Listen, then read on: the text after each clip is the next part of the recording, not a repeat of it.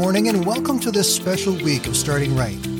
We have searched through all of our episodes from the first 15 months and have pulled together 5 of our very best for you to listen to this week.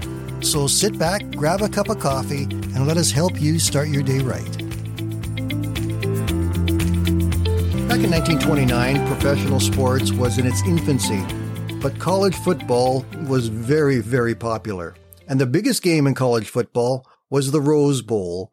On January 1st, 1929, the Golden State Bears faced off against the Georgia Tech Yellow Jackets in a ferocious Rose Bowl game. That game became infamous, not because of who won the game, but because of an incident that took place during that game. Halfway through the second quarter, there's this guy by the name of Roy Riegels. He played both on offense and defense as a lineman for the Golden Bears. He was out now on defense. Georgia Tech was on offense, and one of their players fumbled the ball on their own 30-yard line. Roy Riegels scooped up the ball and began to run towards the end zone. But as he picked it up and started to run, he got hit a number of times and got turned around. And then he just took off and he kept on running. He ran and he ran and he ran. The end zone was getting closer and closer and closer and closer. The crowd was going absolutely crazy until finally his own quarterback grabbed him and tried to stop him because he was running the wrong way.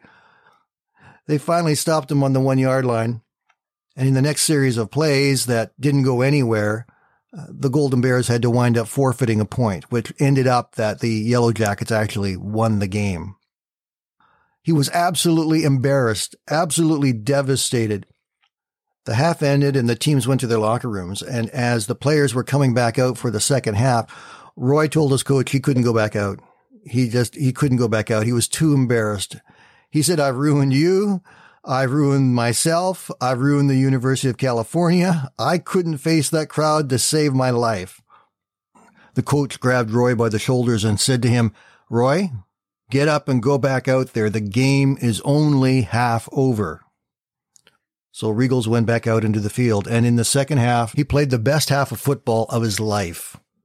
Sometimes we can feel like poor Roy Riegels, where we feel like we're doing the right thing and we wind up doing something wrong and we embarrass ourselves. We make ourselves look foolish, and then we just don't know what to do with it. We don't know how to handle it. I really liked what the coach said to him when he told him, "You've only done the first half. The rest is coming." One of the things we have in our walk with God is we've got a God on our side who believes in us. Do you know that God believes in you more than you believe in him? He is our God. He is with us, and he wants to help and to guide us and to encourage us. He wants to be around us and to hold us, even when we've made embarrassing mistakes, which we all have. Psalm chapter 54 and verse 4 says, "God is my helper. The Lord keeps me alive." God is my helper. He's the one that helps me when I feel like an idiot. He keeps me alive. He comes back and he touches me deep down inside and says, "It's okay. It's okay." You know, God says to us, it's okay to make a mistake. It's okay to do something stupid sometimes. It's okay. It doesn't change the fact of his love for us. He continues to be our helper. He continues to be committed to us. So go into your day knowing that if you do something that embarrasses yourself, don't worry about it. God's not going to laugh at you. He's going to love on you. He's going to help you. He is your strength. He is with you. He's for you. He is not against you. Have a great day, gang.